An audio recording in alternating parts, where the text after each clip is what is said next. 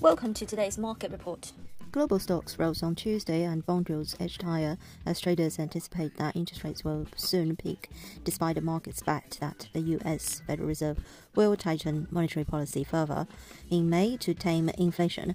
Gold prices rose above $2,000 per ounce and oil prices climbed despite weak Chinese inflation data, pointing to persistently weak demand.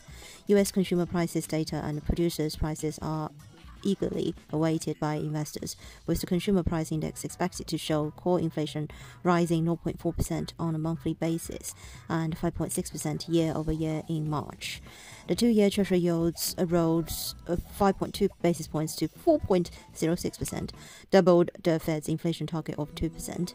However, markets are pricing the Fed to cut its target rate to 4.416% by December as the economy potentially enters a recession. Chicago Fed President Austin Goolsbee said the Fed should be cautious about raising rates in the face of recent banking stress, noting that a pullback in bank lending would help cure inflation and leave less for monetary policy to do.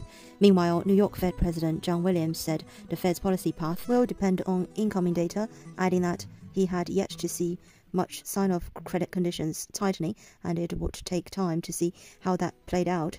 MSCI's gauge of stocks across the globe gained 0.61%, with equity markets in Europe rallying after a long 4-day Easter holiday, while the S&P 500 edged up and the Nasdaq slid.